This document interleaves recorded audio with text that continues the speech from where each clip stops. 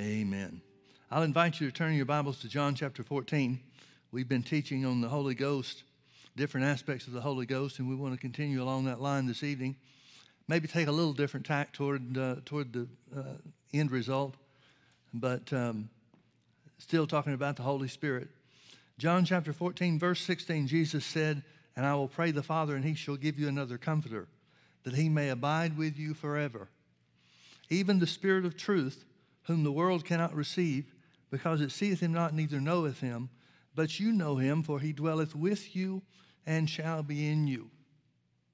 The Bible makes a distinction between the Holy Ghost within and the Holy Ghost upon us.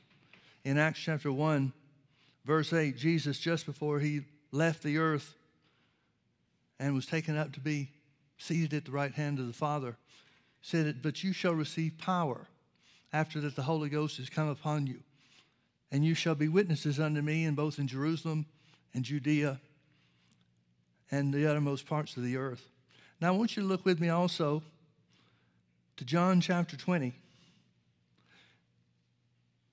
This tells of the resurrection story. You remember how that, well, let's just read it. Beginning in verse 1. It said, "The first day of the week cometh Mary Magdalene early, when it was yet dark, unto the sepulchre, and seeth the stone taken away from the sepulchre. Then she runneth and cometh to Simon Peter and to the other disciple whom Jesus loved." We know John's talking about himself. "And said unto them, They have taken away the Lord out of the sepulchre, and we know not where they have laid him. Peter therefore went forth and that other disciple and came to the sepulchre. So they both ran together, and the other disciple did outrun Peter, I'll get it in a minute, did outrun Peter and came first to the sepulchre. And he, stooping down and looking in, saw the linen clothes lying, yet went he not in. Then Simon Peter, following him, and went into the sepulchre, and seeing the linen clothes lie, and a napkin that was about his head, not lying with the linen clothes, but wrapped together in a place by itself. Then went in also the other disciple, John, which came first to the sepulchre, and he saw and believed. For as yet they knew not the scripture that he must rise again from the dead." Folks, that fascinates me. The Bible says even before Jesus went to Jerusalem for the purpose of being crucified and going to the cross and so forth, it said he clearly began to teach his disciples that he was going to go to Jerusalem, had to go to Jerusalem, that he was going to be taken captive there and beaten and crucified. And you remember Peter stepped up and said, "Not so, Lord." And Jesus responded. Peter had just spoken by the inspiration of the Holy Ghost to identify that he believed that Jesus was the Christ. Now he's speaking, telling Jesus that what Jesus says is going to happen isn't really going to happen. And Jesus says to him, "Get thee behind me, Satan, for thou art an offense unto me." So just as Peter was inspired by the Holy Ghost to tell who Jesus was, he was just as inspired by the devil to try to thwart the plan of salvation by trying to talk Jesus out of going to Jerusalem. But John says here that they knew not the scripture that he must rise again from the dead. What did they think he was telling them? Now, I'm not going to be too hard on them. Well, I'm not going to be any harder on them than I have already, because who knows what we would do in that same situation. But it seems to me he gave them plenty of information. And in fact, when he is raised from the dead and goes to them, he upbraids them for their hardness of heart and unbelief. In other words, he thinks that he gave them enough information to act on and to believe what he said. Nevertheless, they didn't know yet that he must rise again from the dead. Then the disciples went away again into their own home. But Mary stood without at the sepulchre weeping. And as she wept, she stooped down and looked into the sepulchre. And seeing two angels in white sitting, the one at the head and the other at the feet, where the body of Jesus had lain. And they said unto her, "Woman, why weepest thou?" She said unto them, "Because they have taken away my Lord, and I know not where they have laid him." And when she had thus said, she turned herself back and saw Jesus standing, but she knew not that it was Jesus. Then Jesus said unto her, "Woman, why weepest thou? Whom seekest thou?" She, supposing him to be the gardener, said unto him, "Sir, if thou hast borne him hence, tell me where you've laid him, and I will take him away." Then Jesus said unto her, "Mary." She turned herself and said unto him, "Rabboni," which is to say, Master. Then Jesus said unto her, notice this in verse 17. Jesus said unto her, touch me not, for I am not yet ascended to my Father, but go to my brethren and say unto them, I ascend unto my Father and your Father, and to my God and your God. Now, folks, remember what the requirements are to be saved. Romans chapter 10, Paul specifically outlines it. He said, if you'll believe that God has raised Jesus from the dead and confess him as your Lord. So it's believing in the heart and saying with your mouth. That's the operation of faith. It works the same in every area, but that's the way that you get saved. That's the only way you can get saved. Everybody that's been born again has somehow, some way, in some manner, utilized the believing in their heart and saying with their mouth.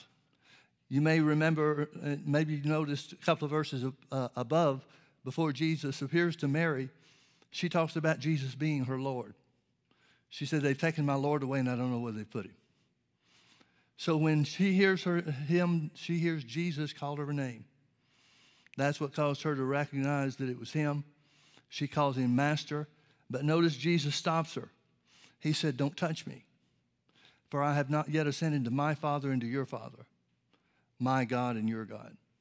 Notice that he's giving Mary the same relationship with the Father that he's claimed all the time that he's been in his earthly ministry. And remember, that always got him in trouble. Anytime he said, my Father and I are one, people took up stones to kill him. They considered that him making himself equal or claiming to be equal with God. But Jesus very simply says, very clearly says, the God that I have a relationship, the Father which I have, is your Father and your God too. Folks, that's huge. Things have changed drastically. She came and told the disciples that she had seen the Lord, just like Jesus said, go to his brethren, and that he had spoken these things unto her. Then the same day at evening, being the first day of the week, when the doors were shut where the disciples were assembled for fear of the Jews, came Jesus and stood in the midst and said unto them, peace be unto you. And when he had so said, he showed unto them his hands and his side. Then were the disciples glad when they saw the Lord. Then said Jesus to them again, peace be unto you. As my Father has sent me, even so send I you. And when he had thus said, he breathed on them and said unto them, receive ye the Holy Ghost. Whosoever sins you remit, they are remitted unto them, and whosoever sins you retain, they are retained. Now, folks, when Jesus breathes on them and says, receive the Holy Ghost, they either got something or they didn't.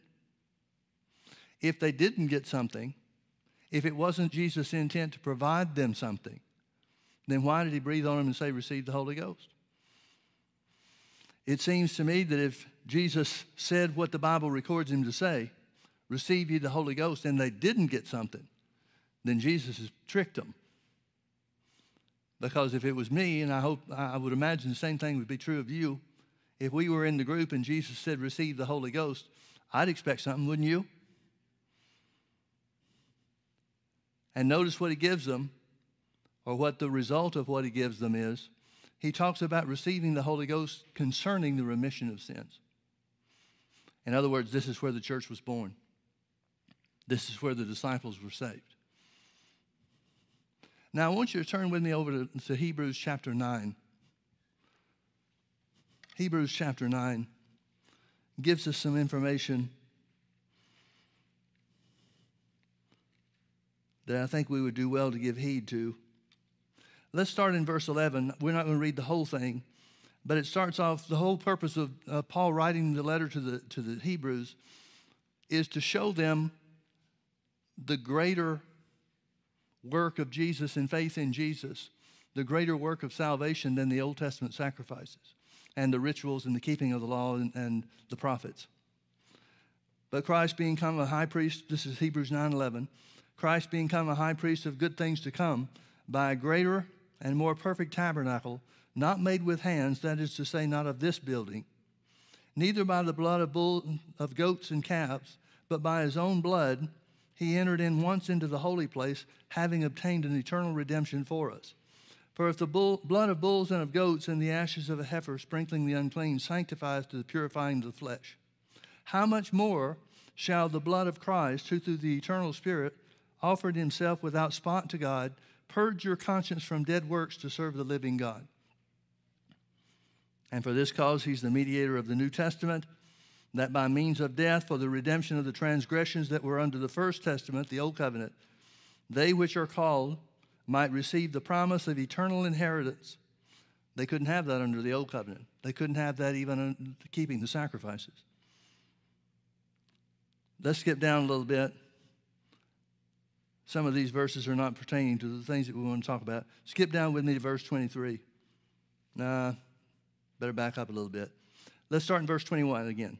Moreover, he's talking about Moses, sprinkled with blood both the tabernacle and all the vessels of the ministry. And almost all things are by the law purged with blood. And without the shedding of blood, there is no remission. So he's saying that the old covenant, during the old covenant, the high priest would take the blood, and the Jews know this, of course. We don't know all the ins and outs or details, perhaps. But the Jews understood and knew that it was part of the ritual. Whether they understood the meaning or not, we don't know. But Paul starts talking about how that Moses sprinkled everything with blood to sanctify it as holy. And he says if the blood of bulls and goats was sufficient to sanctify the earthly vessels of the ministry, all the goings-on and all the implements and instruments of the Old Testament sacrifice, he said that it was therefore necessary that the patterns of things in the heavens should be purified with these, but the heavenly things themselves with better sacrifices than these. Now notice that phrase, the heavenly things themselves. In other words, he's saying the whole reason that God gave to the Jews the instructions of the temple and the keeping of the sacrifices and the shedding of blood for the remission of sins and so forth. Everything that the high priest did here on the earth was a pattern for these heavenly things. Now, does that mean there's a temple up in heaven? I don't know. Does that mean there's a holy place in heaven? There has to be. Whether it's the same in appearance as it is here on the earth, which is very possible, because when the Bible talks about the pattern of things here versus heavenly things, it gives them an equal standing. So maybe the throne room of God is the temple in heaven. I don't know. Maybe the throne room of God is the Holy of Holies, the original, the real deal. I don't know that either. But notice it says it was therefore necessary here on the earth that the patterns of things, the earthly tabernacle and the instruments and implements and so forth, that the patterns of things in the heavens should be purified with these, but the heavenly things themselves with better sacrifices than these, meaning these sacrifices of blood, the killing of the animals. For Christ is not entered into the holy places made with hands. He didn't go into the earthly temple. That's not where he made atonement for man's sins. Christ is not entered into the holy places made with hands, which are figures of the true, but unto heaven itself, now to appear in the presence of God for us. Nor yet that he should offer himself often as the high priest entered into the holy place every year with the blood of others. For then he must have often suffered since the foundation of the world. In other words, he's saying just like the Old Testament, despite the fact that the Old Testament sacrifices had to be made year after year after year, he's saying Jesus doesn't have to do it but once. He's saying if he had to do it year by year, then Jesus would have had to do that from the foundations of the world. But now, once in the end of the world, has he appeared to put away sin by the sacrifice of himself. Now, folks, think about this. Jesus clearly tells Mary, don't touch me, because I haven't yet ascended to the Father. What has he not yet done? Apparently the things that are identified in here in Hebrews chapter 9. He hasn't placed his holy blood in the heavenly temple. He hasn't sanctified the heavenly things, which are greater than the pattern of the things that are here, the Jewish temple and so forth. So Jesus apparently entered into the Holy of Holies in heaven. What that is, where that is, it would have to be the dwelling place of God.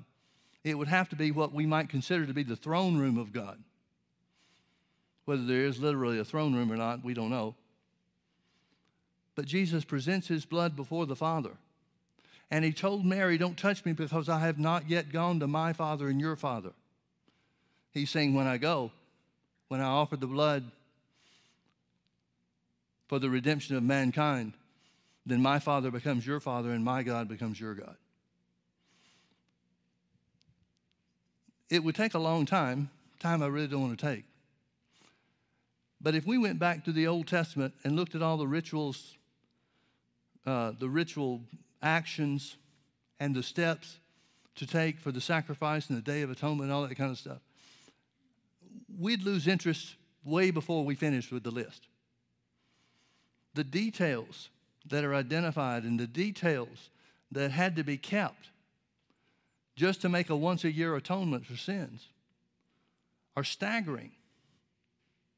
Yet the Bible says that pattern of these sacrifices and the rituals that take place have its true meaning or true origin in heaven.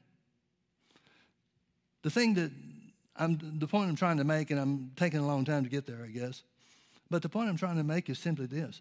Jesus did not just haphazardly die on the cross and go to heaven and say, "Here I am, God." Jesus fulfilled every little thing. If the details were important for man to keep them and man to do it right, then how much more would Jesus have to do everything perfectly? Carry out the fulfillment of the things that were patterned in the earthly temple. This redemption, this salvation,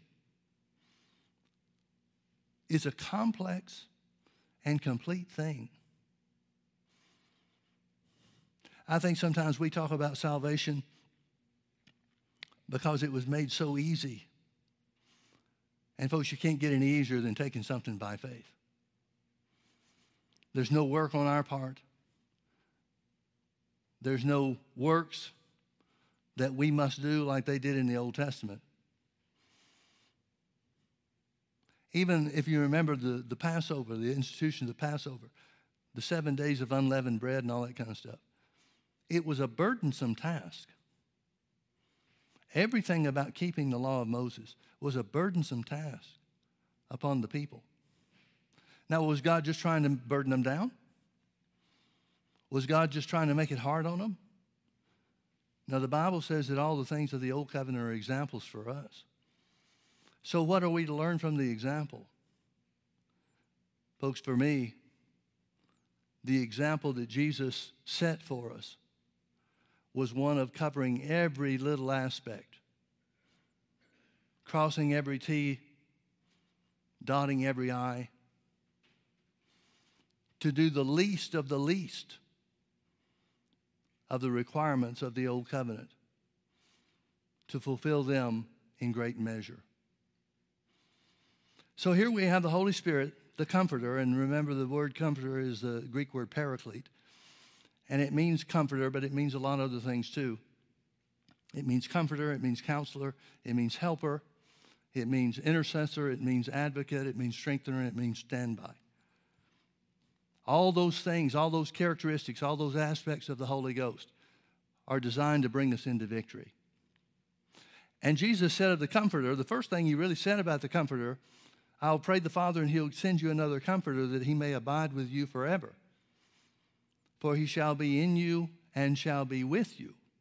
The first thing Jesus tells us about the Holy Spirit, who can only come after he finishes the work of redemption.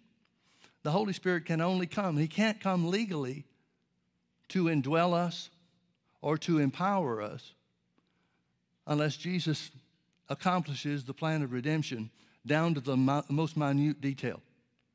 There's a verse of Scripture in Romans chapter 4. It's just at the end of the chapter. And it says this, it says, Jesus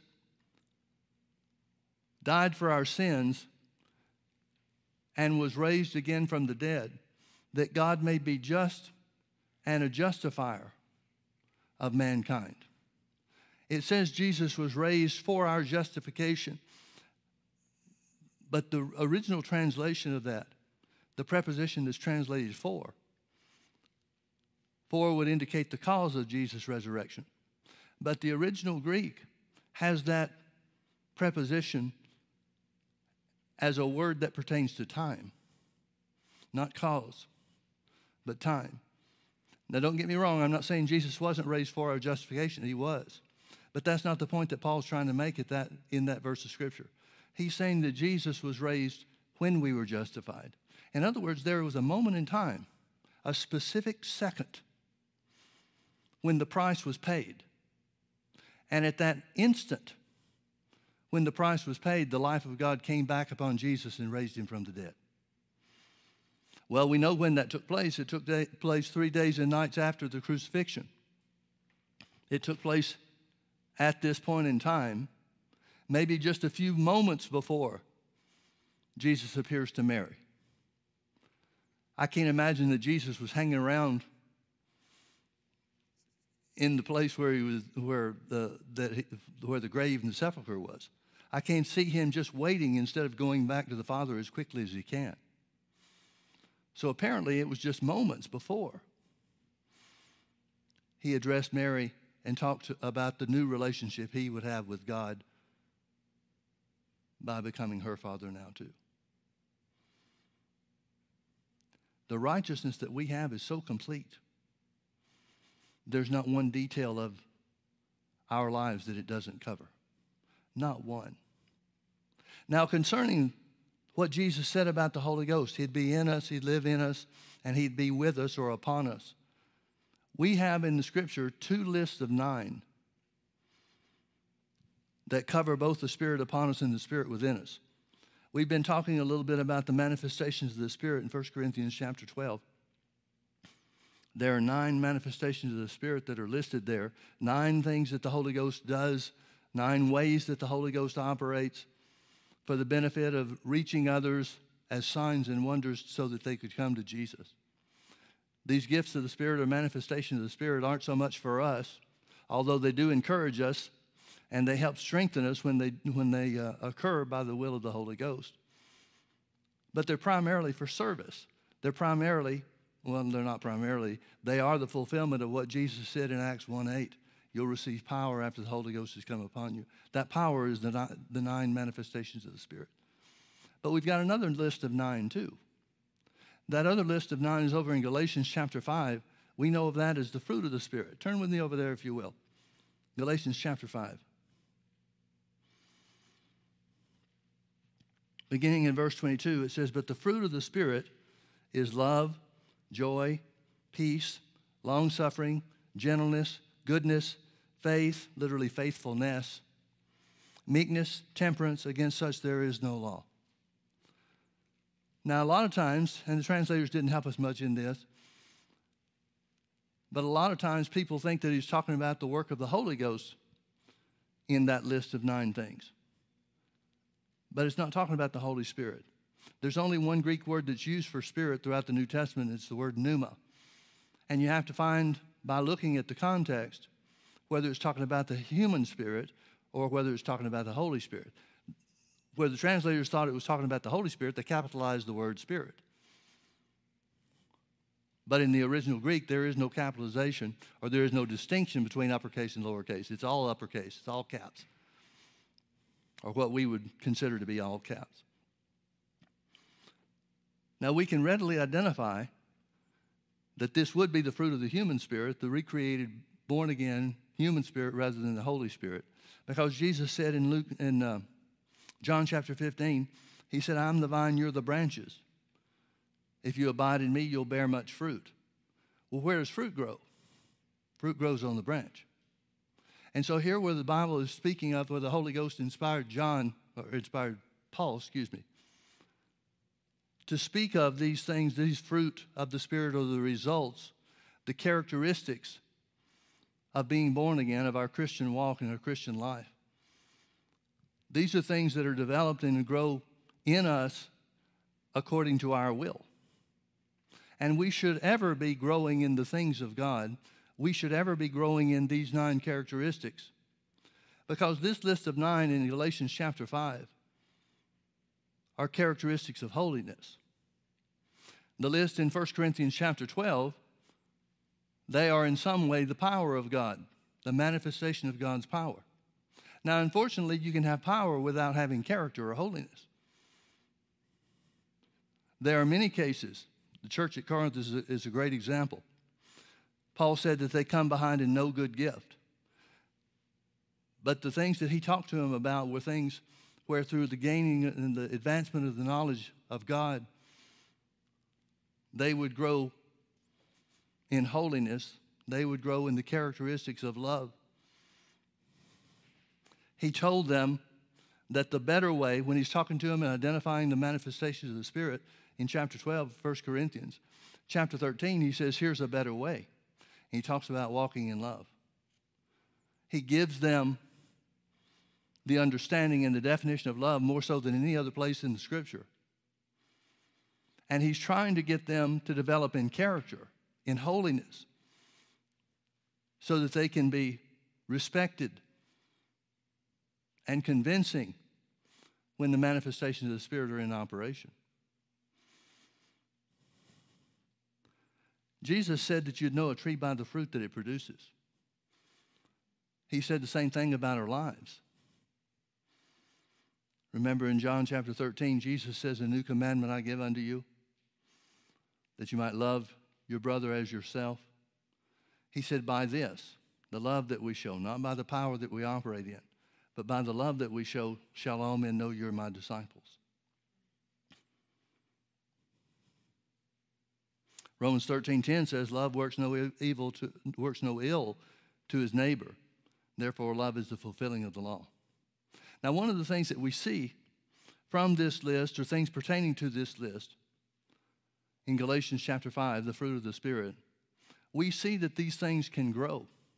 For example, Paul said to the Thessalonians, the second letter he wrote to them, 2 Thessalonians chapter 1, verse 3, he said, we thank God always for you because your faith groweth exceedingly. Well, then faith can grow. And the love, King James calls it charity, but the love of each one of you abounds toward each other. So you can grow in love.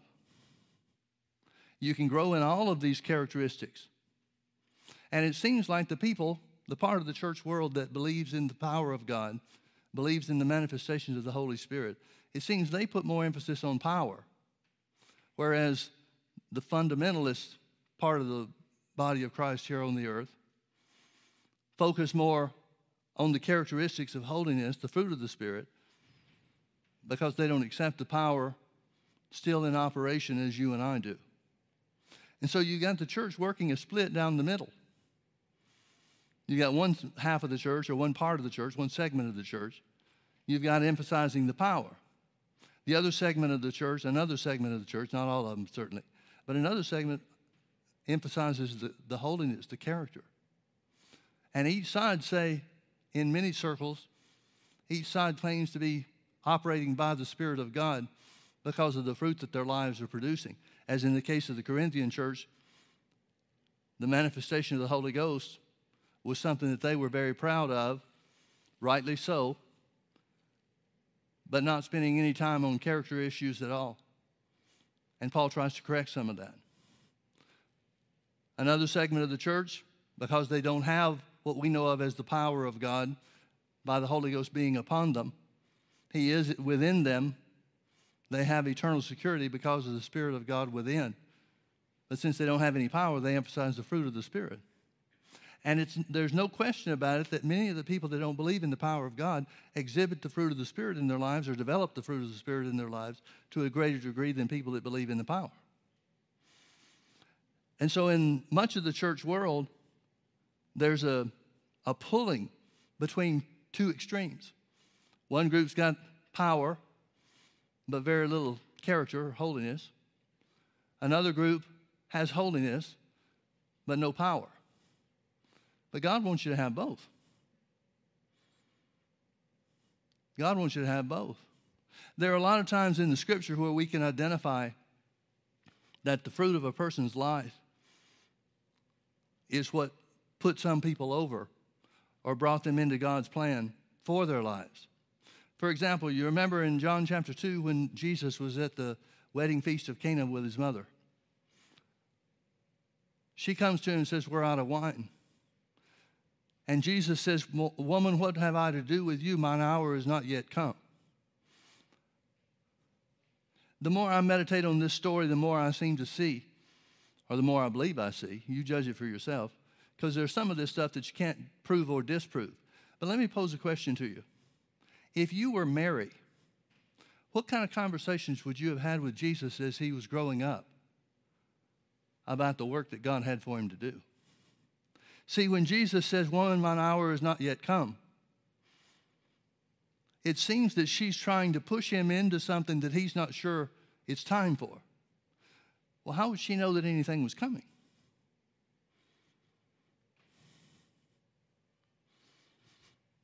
Folks, if anybody else in the world believed, we don't have record of it. But Mary knows what happened to her. Mary knows that the Holy Ghost overshadowed her. She knows that Jesus is the Son of God. She knows that Jesus has a purpose. Now, how much she knew about that, we're left to speculation. But how much would you have talked to Jesus if you were his mother?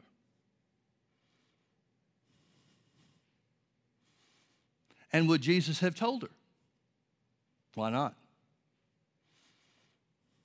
There had to come a time, we see it, Jesus at age 12, when he's left behind in Jerusalem and his parents can't find him for 3 days. And folks, parents would freak out back then just like parents would freak out today. I'm sure there were all kinds of thoughts that they had about what might have happened to Jesus and what happened to him and so forth. But Jesus is astonished when they find him. He's astonished that they didn't know where he would be. So we know at least at age 12, Jesus understood what his Father's purpose was for him. Again, did he know everything that he wound up to know? Probably not. But he knew enough. And even when Mary tells the servants, after Jesus seems to rebuff her, even what she tells the servants at the wedding feast speaks to his character. She says to the servants, even after Jesus says, "I don't have anything to do with this," she tells the servants, "Whatever he tells you to do, do it." Well, folks, is that power? Is that a reference to his power or a reference to his character? It speaks to his character. Now, there are any number of things that might have happened in Jesus' upbringing. There may have been supernatural things that took place. It may not have been noticeable in every case. For example, Jesus couldn't have been sick. What does that mean? Jesus was never tempted to have a sore throat, a cold and a sore throat? There may have been things that Mary understood more and more about the things that the angel originally told her about being the mother of the Messiah. There may be things that he witnessed. One thing we know for sure, before he was baptized by John in the Jordan River, he knew how to resist the devil. The Bible tells us about him after being out in the wilderness for 40 days, how the tempter came to him, and Jesus answered him each time. It's written. He quoted the word to him to overcome the temptation. Well, when did Jesus learn that? Did he just learn that out in the wilderness? I don't believe that. If he didn't know that up front, he certainly wouldn't have been qualified or prepared or experienced enough to go into the ministry that God had for him. So he understood how that part worked. So his mother has seen things all throughout his lifetime where Jesus is putting the word in practice. And I don't believe for a moment that God would try to hide from Mary or even the rest of the family, the other half-brothers and sisters that he had too. There's no reason, there would be no cause for us to believe that God would hold things back so that they wouldn't have a chance to see who their brother and son was.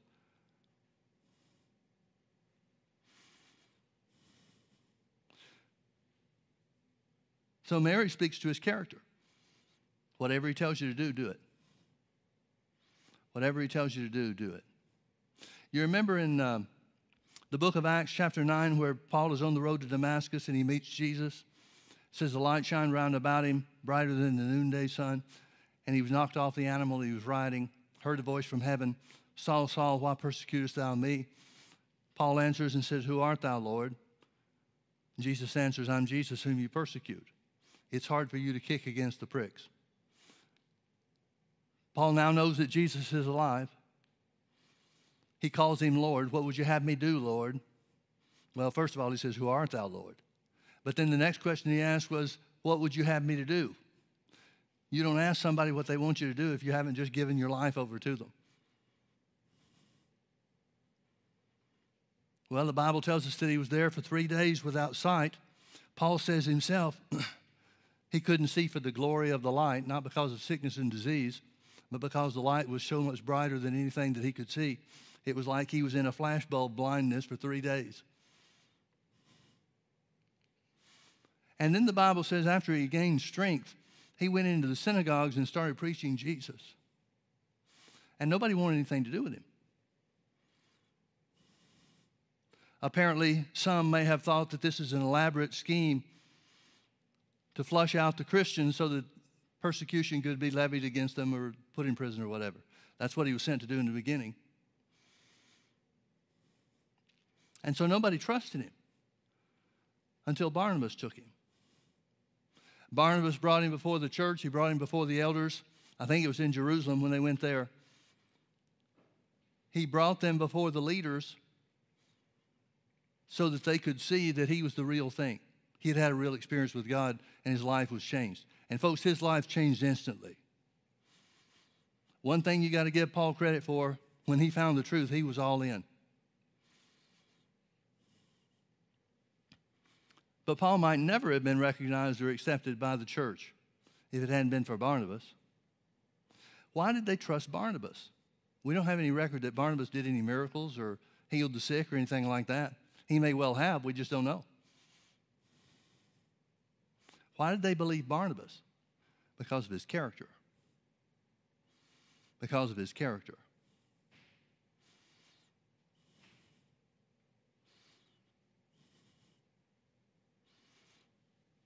Paul was launched into ministry because they believed in the character of another man, an apostle himself, called Barnabas. If it hadn't been for that, who knows how the plan and the purpose of God for Paul's ministry would have gone. So we should grow and we should develop in these character traits. We should grow in love. We should grow in joy. Now turn with me to James chapter 1. We could take each one of these characteristics and identify how the saving work of Jesus provides those for us. For example, the Bible says that the love of God is shed abroad in our hearts by the Holy Ghost, Romans 5:5, and that shedding abroad in our heart is at the new birth. John picks up on that, 1 John chapter 3, verse 14, I think. He says, we know that we pass from death to life because we love the brethren. So the love of God is something more than just a way that God wants us to live. It's something that provides us a foundation to receive and to walk in the things of God. The same thing's true of peace. The Bible says in Romans 5:1, being justified therefore by peace, or being justified therefore by Jesus Christ, we have peace with God. So all of these fruit of the Spirit, all these 9 character traits of holiness are imparted to us at the new birth. When we become a new creation in Christ Jesus and old things pass away, these are part of the old things. In the place of hate, there's love. In the place of fear and depression, there's joy. James 1:2, you're going to be familiar with these scriptures. My brethren, count it all joy when you fall into diverse temptations, knowing this, that the trying of your faith worketh patience. Folks, I want you to realize that how we handle the difficulties of life have everything to do with whether or not we grow in the character and the nature of God.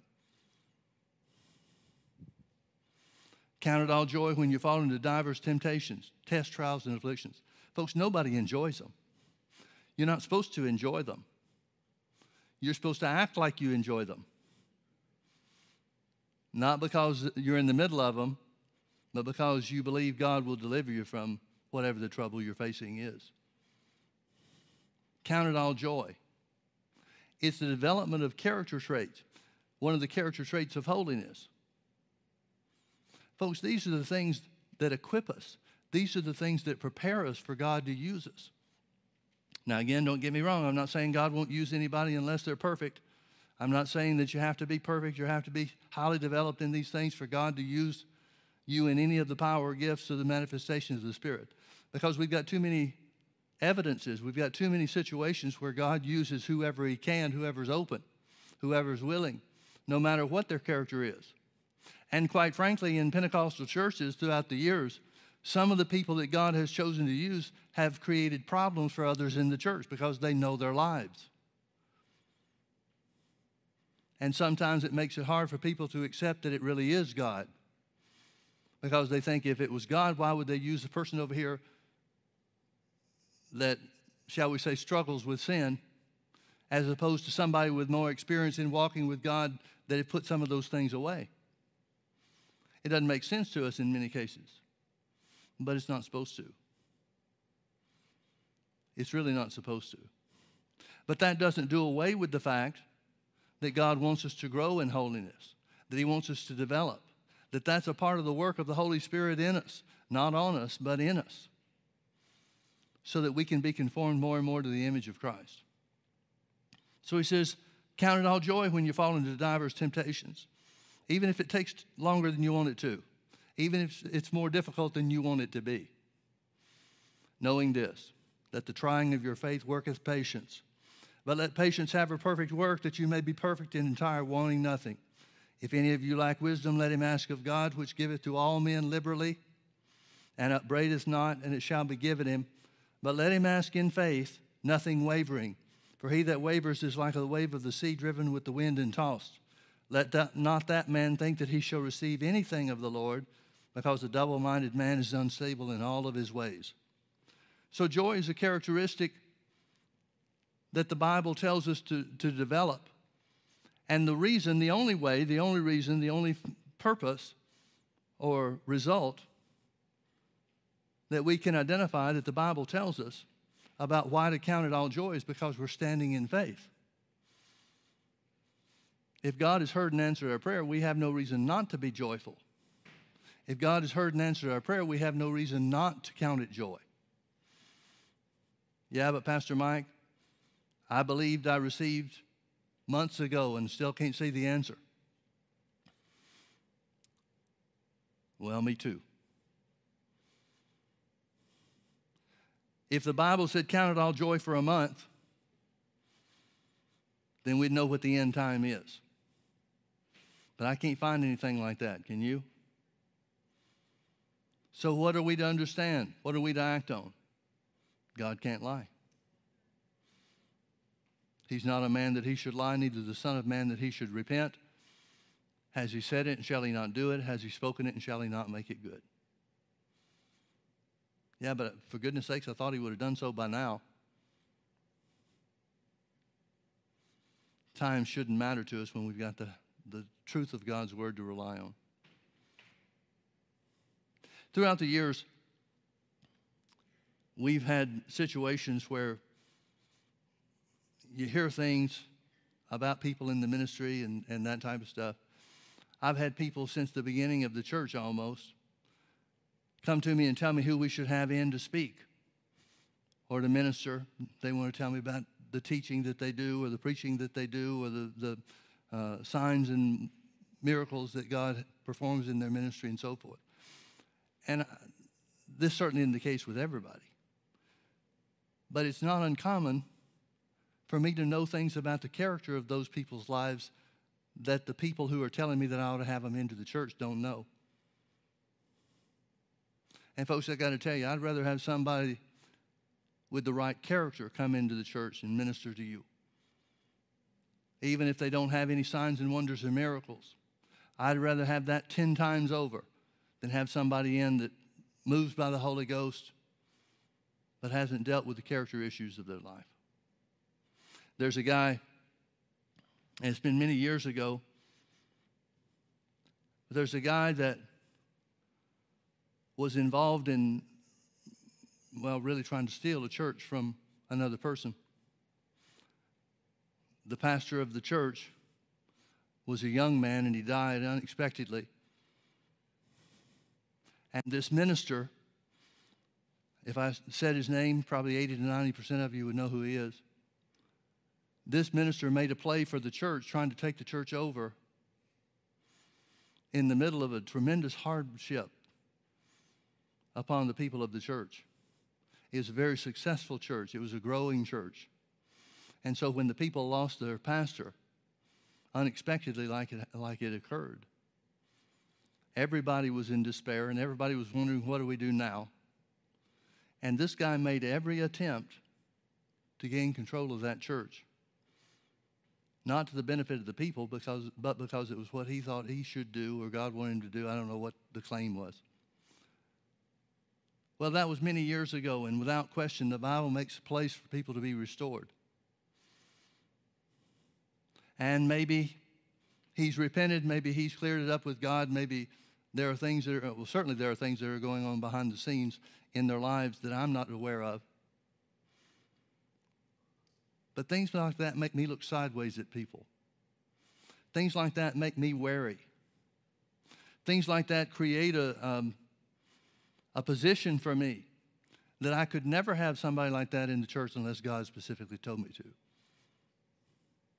It would never be a question of, do I want somebody to come in? Because I'm looking at the fruit of their lives, not the results of their ministry. And folks, I don't think a lot of people get that. I don't think a lot of people look for fruit. Remember, Jesus said you'd know them by their fruit. Paul spends more time, if you add up all the things and all the times that he said for us to beware of false teachers, false prophets, false apostles, and so forth. He warns us against people that have ministry claims. But the only thing he tells us to look out for is for the fruit of their lives. Well, if that's the way that we treat, and assuming that we should treat people like that, I don't know how not to. I'm not going to open the church up. I'm not going to open you up to being influenced by somebody that's of poor or undeveloped character, no matter how famous they might be because of their ministry. But I see folks following these people that don't have any character. I see people leaving the sound doctrine of the Word to follow others who really don't have the fruit in their lives. Some people don't stay around long enough to develop fruit. Sometimes that's on purpose.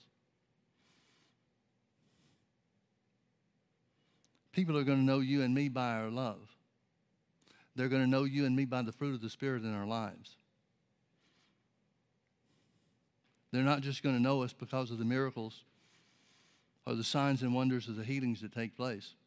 Don't get me wrong, God wants those things to take place, and He'll use whoever He can. Sometimes the results are simply based on what God had to work with.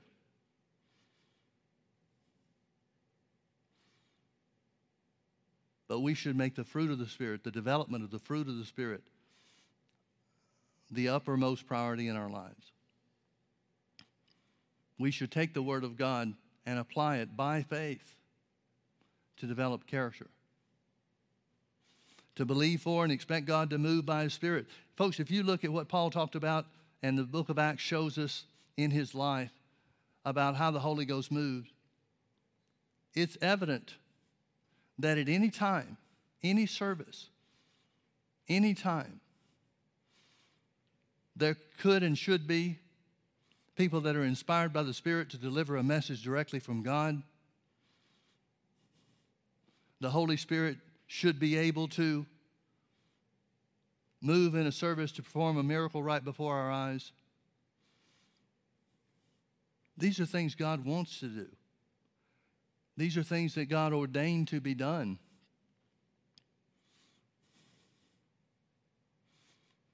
But instead, I think too many times we focus on the power instead of the more important things. Paul even said it himself. We referred to it earlier, but Paul said it regarding the Corinthian church. He said, you come behind in no good gift. They had all the manifestations of the Spirit in operation in their church. He gives some instruction to how these things should operate in the church, but then says, but let me show you a more excellent way. And then he talks about the love of God. He talks about developing in the love of God. That should be a priority in our lives, folks. That should be a matter of our faith. It should be a matter of our confession. Not just knowledge that, oh yeah, 1 Corinthians 13 talks about love. But we should say that we are the things that the Bible says we are. We should say that the love of God that's been shed abroad in our heart at the new birth is producing the results that God said that it would. That should be our focus and our aim. Amen. Let's pray. Father, we love you so much. We thank you for the Holy Ghost that's been given unto us, the Spirit of truth to guide us. We thank you, Father, that he guides us into all truth. He guides us into the truth of the Word. Holy Spirit, open our eyes. Let us see like we've never seen before. Help us to operate and to produce fruit, not just ministry results, not just tongues and interpretation or prophecies and power, but let our love so shine. Let our love be known in such a way that people can't resist. We yield ourselves to you, Holy Spirit, to be led, to be guided, to be taught. Correct us where we need to be corrected. Chasten us where we need to be chastened. Instruct us in the things that we need to know. And we ask that our righteousness might be seen and known to everyone we come in contact with. In Jesus' name. And if you can agree with that, say amen. Amen. God bless you, folks. Thanks for being with us.